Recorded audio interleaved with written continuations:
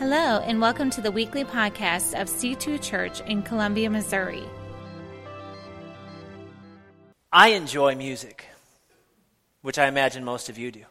But there's something about music in church, what we would call the worship through singing or song, that's more than just the playing of songs. And if you've been here for any length of time, you've heard me speak about the power of music, but the power of worship, especially in the setting of the church, where we all come together. Someone said this morning on the way out, when people come up to me and say, "Your message this morning was powerful," I say, "I know." Mainly because I trust that it's God's words that are impacting you, not mine. And that's my prayer each week. But one of our members says, "Wow, the presence of the Lord, I could just feel it." You ever heard somebody say that? And perhaps you felt it yourself, or perhaps you've heard someone say something similar to that and just thought, what are they feeling? Was that grape juice in the little cup a little fermented, maybe? Maybe it's sitting around a little too long? But what does it mean to feel the presence of God? Physically experience something that maybe you can't explain. Maybe you could explain it as the music was so good and it connected with my emotions that my whole body then experienced it. Perhaps you could simply resign it to that, but maybe there's more to it than that. What about the times you experience the presence of God in a way that's outside of the corporate setting, on your own, in your own quiet time, perhaps reading Scripture, or in a conversation? Or when people say, maybe you've heard things like this, when people say, "Well, I heard God say," or "God told me." What are people saying? They're saying that there's an avenue by which God communicates and leads and guides our life, that we can experience Him not just on a mental level or emotional level or a spiritual level, which can sometimes get mystical. But there is a physical way sometimes to experience the Almighty Creator God. So the question this morning isn't just what is the Holy Spirit of God, but maybe who is the Holy Spirit of God. The Holy Spirit of God is a person. And I want to continue, or have this conversation, because I want to continue the story crasher thought, because today we're going to close that down. I mean, we'll still preach from the Bible and stuff. It's just, that's the end of our series. But we started with this story back in December, bringing us to Easter, when we changed it to the story crasher, that moment that all of time and history converged on this moment. Jesus comes, he lives a perfect, sinless life, he dies, and he is resurrected. He crashes the story. We've talked about how Jesus has come into people's lives. He's crashed their story at that moment when they're the most desperate, when their story has crashed all around them, and he enters into that moment, and perhaps that's the moment that he could the most really enter into that moment, really crash the story. Darcy shared with us just a couple weeks ago the painful experience that we had in losing our son, and how as life crashed down around us, Jesus in that moment crashed into the pain and the darkness, and he brought light, he brought hope, he brought healing. And this morning I want to take a look at a couple stories that Jesus is telling his disciples he's leaving. And we talked about that last week. I encourage you to listen to the podcast. He talks about he's leaving, but he's coming back. He will return again. But in this sort of preparatory talk with his disciples, he's telling them, "I'm leaving, but I'm going to send another to help you." Okay. And he carries this dialogue throughout the Gospels, preparing them for his departure. The first story is Jesus' baptism by John the Baptist. That's the first time we kind of see God crashed the story with the Holy Spirit. And Then the day of Pentecost in Acts chapter 2. But let's back up a little bit. In the story crasher. Throughout this series, we've talked about the purpose of God throughout all of time, throughout all of history, was to redeem for himself a people that would be his very own. He would not share us. We've seen how Jesus crashed the stories of people in their most desperate times. Perhaps you've had an experience like that. An experience where you just say, I know God came into that moment. I felt him. Something happened. Perhaps even some of you, it was at the moment of committing your life to Christ, that moment of what we would say getting saved, salvation, being born again, all those sort of church words that converge on that moment that you decided to follow Christ with your life. We use the phrases in church, you invite Jesus into your heart. I like seeing kids react to that statement. Have you invited Jesus into your heart? How do I do that? Because Jesus is a physical form of God. How in the world does he enter into your heart? Kids are very good at literal stuff, right? Most of you are like, well, that's simple. I get that. You get it because you're old. Kids think in concrete forms. If Jesus comes into your heart, does he come through the aorta or what? Right? I mean, what do we mean by that? Because Jesus is a physical being. He came to earth, born of the Virgin Mary, suffered, died, rose again in bodily form, ascended to heaven. The end of Luke, beginning of Acts, you'll read of his ascension. And one day we'll be able to see and touch him and know him in a very physical form. So what are we saying about Jesus when he comes into our life? Who is this person that we are inviting in? I think Jesus sets it up when he's about to depart in John chapter 14. He's warning his disciples, hey, look, I've got to go away. John chapter 14, starting in verse 15, if you open your Bible or you want to turn on your Bible, dial in the YouVersion app, and we have our notes on there as well. He says this, starting in verse 15 of chapter 14 in John. If you love me, keep my commands. And I will ask the Father, and he will give you another advocate. What he's saying is, one just like me will come. Another. It really is speaking of similar, of one kind. To help you and be with you forever. 17. The Spirit of truth. The world cannot accept him because it neither sees him nor knows him, but you know him, for he lives with you and will be in you. I will not leave you as orphans. I will come to you. Before long, the world will not see me anymore, but you will see me. Because I live, you also will live. On that day, you will realize that I am in the Father, and you are in me, and I am in you. Is Jesus talking in circles? I am leaving, but I'm coming. I'm leaving, and you won't see me, but then you will see me. Jesus, I can't take it anymore. Just tell me what you mean.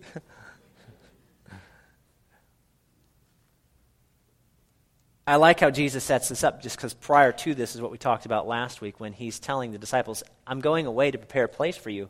And if it weren't so, I wouldn't have told you. And then Thomas says, Lord, how are we going to know the way? Well, Thomas, I am the way. I'm the truth. I'm the life. No one comes to the Father except through me. So he's setting this all up to prepare for his departure. And Philip says, Lord, show us the Father, and that will be enough for us. And Jesus says, if you see me, you see the Father. And this is important because as he's talking here in John 14, he's giving us this thought that I think is important for us to understand the work of the Holy Spirit, which is the doctrine of the Trinity. Some of you immediately flash back to the Matrix. The Trinity is the doctrine that God exists in three persons. There is one and only one God, but that he exists in three separate and distinct persons. All of them eternal and holy. He exists in God the Father, God the Son, and God the Holy Spirit. These three persons are completely equal, each fully possessing the divine nature or essence of the Godhead. Soak that in for a second. For many, this is a hard doctrine to understand. How could God be three and one and three? How does that work? Growing up, I often heard metaphors to understand this, like take a hard-boiled egg, right? You've got the shell, you've got the white stuff. Nobody knows what the white stuff's called. It's just the white stuff. Yeah, it's just the white stuff, right? Whatever she said. And then there's the yellow part. Everybody knows what that's called. It's called the yolk. And yet each one of those parts is part of the egg. It's essential. It's the essence of the egg.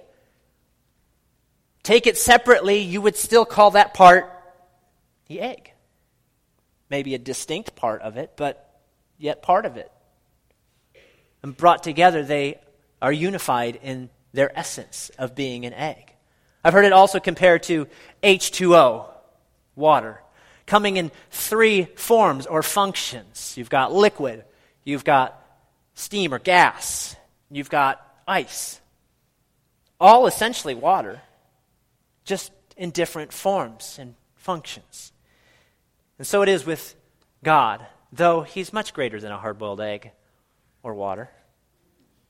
And I don't know that we could fully define the mystery of God simply by comparing him to some thing that we can understand. But it's a good start. It's a good picture to get us on that journey to understand that the Holy Spirit is then a person. He has a personality. He's independent. He has a will. He has emotions. He's a he, not an it. I've heard people refer to the Holy Spirit as it. It's not the Force from Star Wars, right? It's not an energy. He's not a ghost, although the King James Version says the Holy Ghost. And in my head, I hear my grandfather saying, the Holy Ghost. I don't even know where that extra syllable comes from. It's the Holy Spirit. Francis Chan refers to the Holy Spirit as the forgotten God. God we know because he's sort of this all-encompassing being, and Jesus Christ we know as the physical form of God, fully man, and yet the Holy Spirit is, sure, he's, how do we wrap our arms around that? But the three persons of the Trinity are known together in relationship. And isn't the world defined by relationship?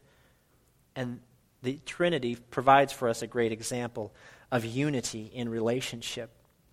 Isaiah 9:6 gives us a glimpse of the Trinity as well. I think most of us would know this from Christmas time. Isaiah 9:6, for unto us a child is born, to us a son is given, and the government will be upon his shoulders, and he will be called Wonderful Counselor, Mighty God, Everlasting Father, Prince of Peace.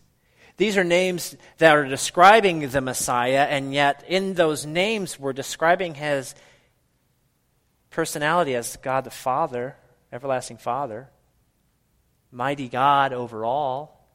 There's this idea that they are all in one and yet all function in separate areas, and yet all for one will, unified.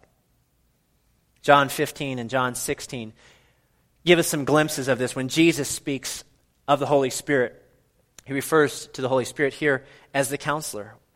When the Counselor comes, whom I will send to you from the Father, the Spirit of truth who goes out from the Father, he will testify about me.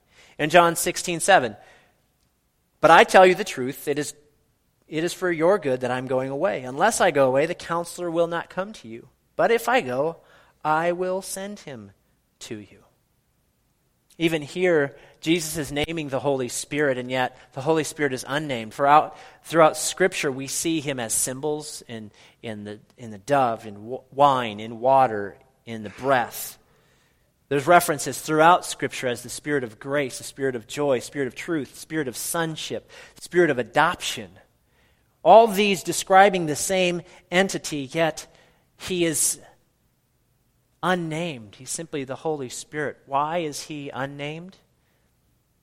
Because his role is to bring glory to the name of Christ. Let's talk about Jesus and his water baptism. This is where we see the story crasher sort of experience his own crash story. God comes crashing into the story of Jesus as John the Baptist is baptizing in the Jordan River. And just prior to this, John, in Matthew chapter 3, verse 11, says, I baptize you in water, but there is one who's coming who will baptize you in the Holy Spirit and with fire. And just a couple verses later in Matthew 3, in 14, 15, and 16, Jesus comes to John to be water baptized, to humble himself. And in this moment, Jesus humbling himself to John the Baptist to be baptized, as he's coming up out of the water, there's this voice that speaks aloud to everyone who hears. It's recorded in all Gospels, that this voice says, this is my son whom I am well pleased. Listen to him. In my head, obviously, it's, this is my son. You know, there's that thundering Charlton Heston voice, you know. This is my son whom I'm well pleased. Listen to him. And all four Gospels record this. And there's a dove that descends on Jesus, it says, hoo-hoo, hoo-hoo, hoo-hoo. I don't even know what a dove sounds like, but that's... There's this moment that people physically see something happen. They hear something happen. They experience it. And in this moment, we see that the Holy Spirit is empowering Jesus. Now, was Jesus empowered prior to this? Probably. But it's in this moment and following this moment that we see him live an empowered life, led into the desert by the Holy Spirit to be tempted. And then his ministry begins with manifestations of power, of miracles. Even the people who've known Jesus, who he's grown up around these people, they say, "Who is this? The same kid? Is that?" Because he's teaching with authority that we haven't known before, and he's performing miracles and has power that we've not seen. It's in this moment that we see the Holy Spirit in his fullness coming through Jesus. But if you're like me, you kind of wrongfully assume that Jesus operated and performed his ministry in his divine power. I mean, he is the Son of God, after all. But if you read through Philippians chapter 2, Paul, writing to the church in Philippi, says, here's the example that Jesus Christ set for us. That Jesus, being in very nature God, did not consider equality with God something that he could hold on to, that he could grasp on and use for his own purposes. But he humbled himself. The term is emptied himself of all of that, making himself a servant, coming in human likeness. It's in this scripture that we understand that Jesus did not use the back door to Narnia, so to speak, as just tapping into his divinity while being human. He didn't cheat. He may have had a cheat code. For some of you who understand video games, circa 1990, up, down, down, left, right, A, B, select, start. It was the cheat code for every Activision game the Nintendo made. Jesus empties himself of his divine power to become totally dependent on God through the power of the Holy Spirit. And we see it in the moment of his baptism that he is empowered by the Holy Spirit, baptized in the Holy Spirit, and then begins to operate out of not his own power, but the power given to him by the Holy Spirit. He voluntarily and purposefully limited himself of his divine and the use of his divine attributes. Although he did not stop being God, he did not tap in to his divine nature, but depended upon the Holy Spirit. And that's what we see at the baptism. We see this dynamic change. So what does that mean for believers today? What is the role of the Holy Spirit in our lives and in our church? Well, in our last few minutes together, I want to just outline a few things that will sort of discover and look at throughout the summer. I hope you'll join us each week through the summer. Don't go on vacation. But here are some things you can write down. They're on our YouVersion app as well. I said it earlier, the number one role and work of the Holy Spirit is simply to glorify Christ. In and through the lives of believers, his job is to glorify Christ and the name of Christ. Ask yourself that when deciding and making decisions. And you're asking, is the Holy Spirit leading me to this? Does it glorify Christ? Christ's job is also to draw people to Christ. This is the active work of the Holy Spirit of God working through the hearts of unbelievers, those who have yet to make a decision for Christ. The Holy Spirit is actively working with them, on them, drawing them, wooing them to Christ. That's important to know, that the Holy Spirit of God is at work on people who have yet to make a decision. This is why prayers are so important too. And we're praying for those unbelievers that we know in our life, people who've yet to make a decision for Christ. The Holy Spirit is working on them, drawing them to Christ. And then his next job is to convict of sin, convict us of our sin. That word conviction is literally to make aware of and bring repentance. To make us aware of our sin, to make the unbeliever aware of their desperate need for God in their sinful state, and us as believers, our desperate need of God, even in our saved state. It's that voice, it's that feeling, if you will, that when you're doing something perhaps you know you shouldn't be doing, or perhaps sometimes you're not even aware of it, the Holy Spirit says, check yourself. Yeah, you know what I'm talking about. That moment that the Holy Spirit says, no. It's to convict us of our sin.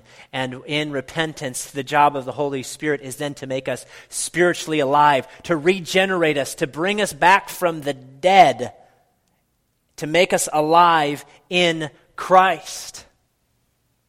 When we invite Christ into our life, we're inviting the same Holy Spirit that lived in Christ and raised him from the dead. We're inviting the Holy Spirit of Christ into our lives, and that's who lives in us, is the Holy Spirit of God, the Holy Spirit of Christ. And in that, the Holy Spirit then dwells with and in the believer. We read some of those scriptures that talk about it. It's the Holy Spirit in you. He brings peace and joy and assurance of salvation. He brings a fellowship, a relationship with God that you can oftentimes feel. Not all the time. For surely there are times that I've said, man, I just don't feel God. But there are times where I feel God. How does that work? It's the mystery of the Holy Spirit. The role of the Holy Spirit to empower the believer in our weakness. It's that moment that the Holy Spirit gives us strength in what we cannot do on our own. Romans 8:11, the Spirit of God who raised Jesus from the dead lives in you. And just as he raised Christ from the dead, he will give life to your mortal body by this same Spirit living within you. That's a powerful scripture. The same power that raised Christ from dead lives in you. I just want to get through Monday morning. Right? You ever feel that way? Man, if I could just... What is that obstacle? What is that thing that drains you of all energy? I'll come back to that in a second. The role of the Holy Spirit to bring us back from the dead is to bring us into holiness. 1 Corinthians 6:19, do you not know that your body is a temple of the Holy Spirit who is in you, whom you have received from God? You are not your own. The Holy Spirit's job is to help you in holiness, this separation from everything else that would dethrone God. And the Holy Spirit comes in and says, that thing in your life, it's taking the place of God. It has become your God. And in that, the Holy Spirit brings us back to putting Christ first and only in our lives. It's to bring us holiness. And then the fruit of the Spirit that comes from the act of living in holiness, living by the Spirit. You know, when a tree is alive, you can tell because it's bearing fruit. The fruit is the evidence of life and health in the tree. And the same is with believers. Galatians chapter 5, verses 22 and 23 describe that the life of the Spirit living within you comes out of you, demonstrated through the fruit of the Spirit: love, joy, peace, patience, kindness, goodness, faithfulness, gentleness, self-control. Against these things there is no law. Many of you, even in this moment as I'm saying those words, are thinking, man, I could really use some of that. It comes by letting the power of the Holy Spirit dwell within you and following His leading.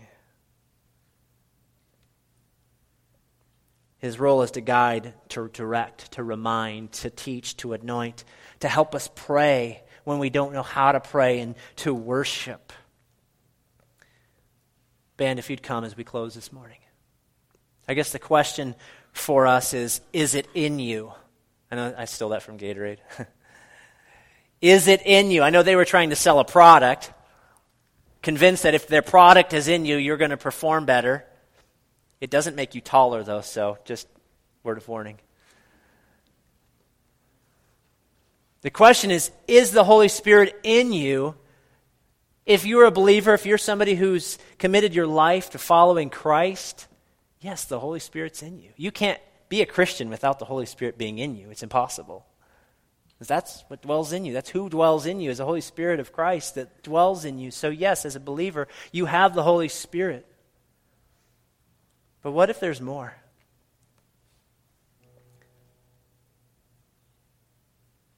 I mentioned earlier, sometimes I encounter Christians who their goal is to survive. They just want to make it through this obstacle, this thing that they're going through, and survive Monday. Or if you have tomorrow off, it's Tuesday. And I don't think that's the way Christian lives were meant to be lived. Christ followers were not meant to be simply survivors. Romans 8 says we're overcomers, not survivors. And I've met believers who are lonely. They feel powerless and defeated. They say, this is it. This is as good as it gets. And you were never meant to walk alone. The Spirit of Christ was always meant to be with you. And for Christians to look at the life of a Christ follower as, well, I'm just trying to live up to the rules. I'm just trying to live up to the expectations of Christendom. That's not it. The Holy Spirit of Christ comes to make you holy, not so you can live up to rules, but so that you can make an impact in the mission of God. It's not just about overcoming sin. With the Holy Spirit in you, you don't have to sin. Say what? You don't have to sin. You don't have to be a slave to sin any longer, the Scriptures tell us. You can live supernaturally. You can understand Scripture in a way that you've never understood it before. That was Christ's prayer for His disciples in Luke chapter 24, verse 44. As He's closing out His time with them, it says that He opens up their minds so they could understand Scripture. Have you read that? That's crazy. And then He tells them, I'm leaving, but the Holy Spirit will come to you.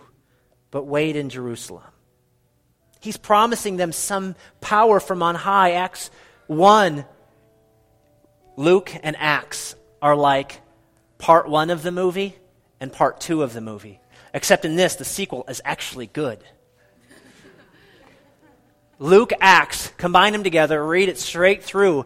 Acts 1 sort of recaps the end of Luke and Jesus saying, wait in Jerusalem, I got something for you that you're going to need to accomplish the mission I've given to you. So Acts 1 lays this out and he says, wait in Jerusalem because you will receive power from on high.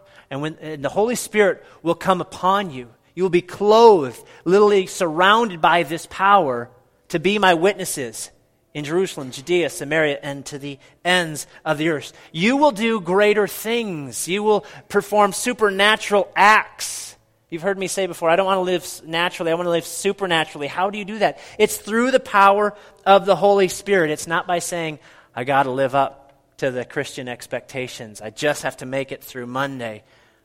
How many of you have ever said to yourself, that Christian has it all together? They really figured it out. And perhaps they have. Perhaps they just fake it better. I don't know. But I think when you live by the power of the Holy Spirit, which we're going to dive into throughout the summer, you will understand what it means to have the power of Christ living in you. So I say, let the Holy Spirit crash our story as he did in Acts chapter 2. Acts chapter 2, 10 days after Jesus has left, they're all waiting. I mean, that's what he told them to do, right? They didn't know what they're waiting for. They're just waiting. Day of Pentecost, the Jewish festival comes, and they're there in this room. And it says, the Holy Spirit crashes the story with a sound of a mighty rushing wind, and what seems to be flames, a fire come rest upon them, and they begin to speak in languages they hadn't previously learned and didn't know. And all the people of the nations who had come to Jerusalem at that point understood the gospel being proclaimed in their own languages. And Peter, who is this guy who kept putting his foot in the mouth, stands and delivers this gospel message. And you know what he doesn't do? Stick his foot in his mouth. Amen. Lord, may it be so. But this is the power of the Holy Spirit when he comes on a believer, not just for those few, but for all who would believe. A dramatic change from survival to overcoming. That's the message. You can live an unstoppable life in Christ through the power of the Holy Spirit of God in you. Would you stand with me this morning, church? You know, the work and the mission of Christ continues through believers empowered by the same Spirit that lived in Christ and brought him back from the dead. So 3 things I want you to do this week and throughout the summer. I want you to wait and investigate. Wait and investigate. That was the command of Christ to his followers. Wait and investigate.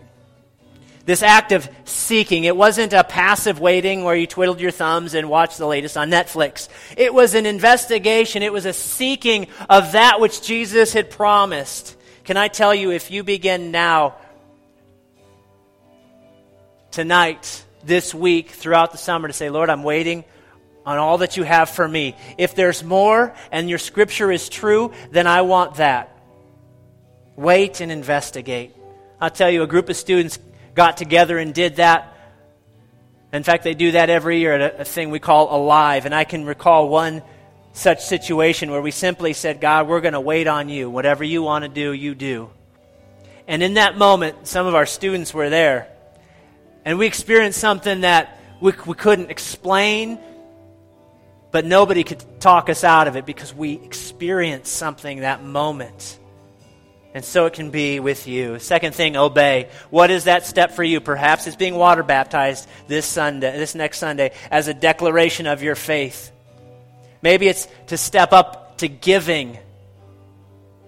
What is it that you need to obey Christ in? That's your next step. And finally, ask and receive. Just simply saying, God, whatever it is in my life, I want to follow you. And you might receive something you weren't expecting, a direction you weren't expecting to go.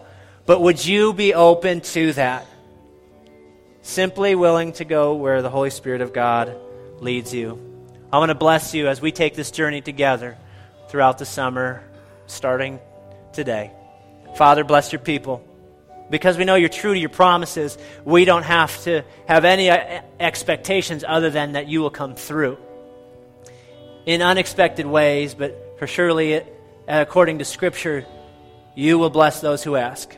And so this morning I ask, Lord, that you come in a new and fresh way. For those who maybe have experienced you before, you would come with a new fire, a new passion.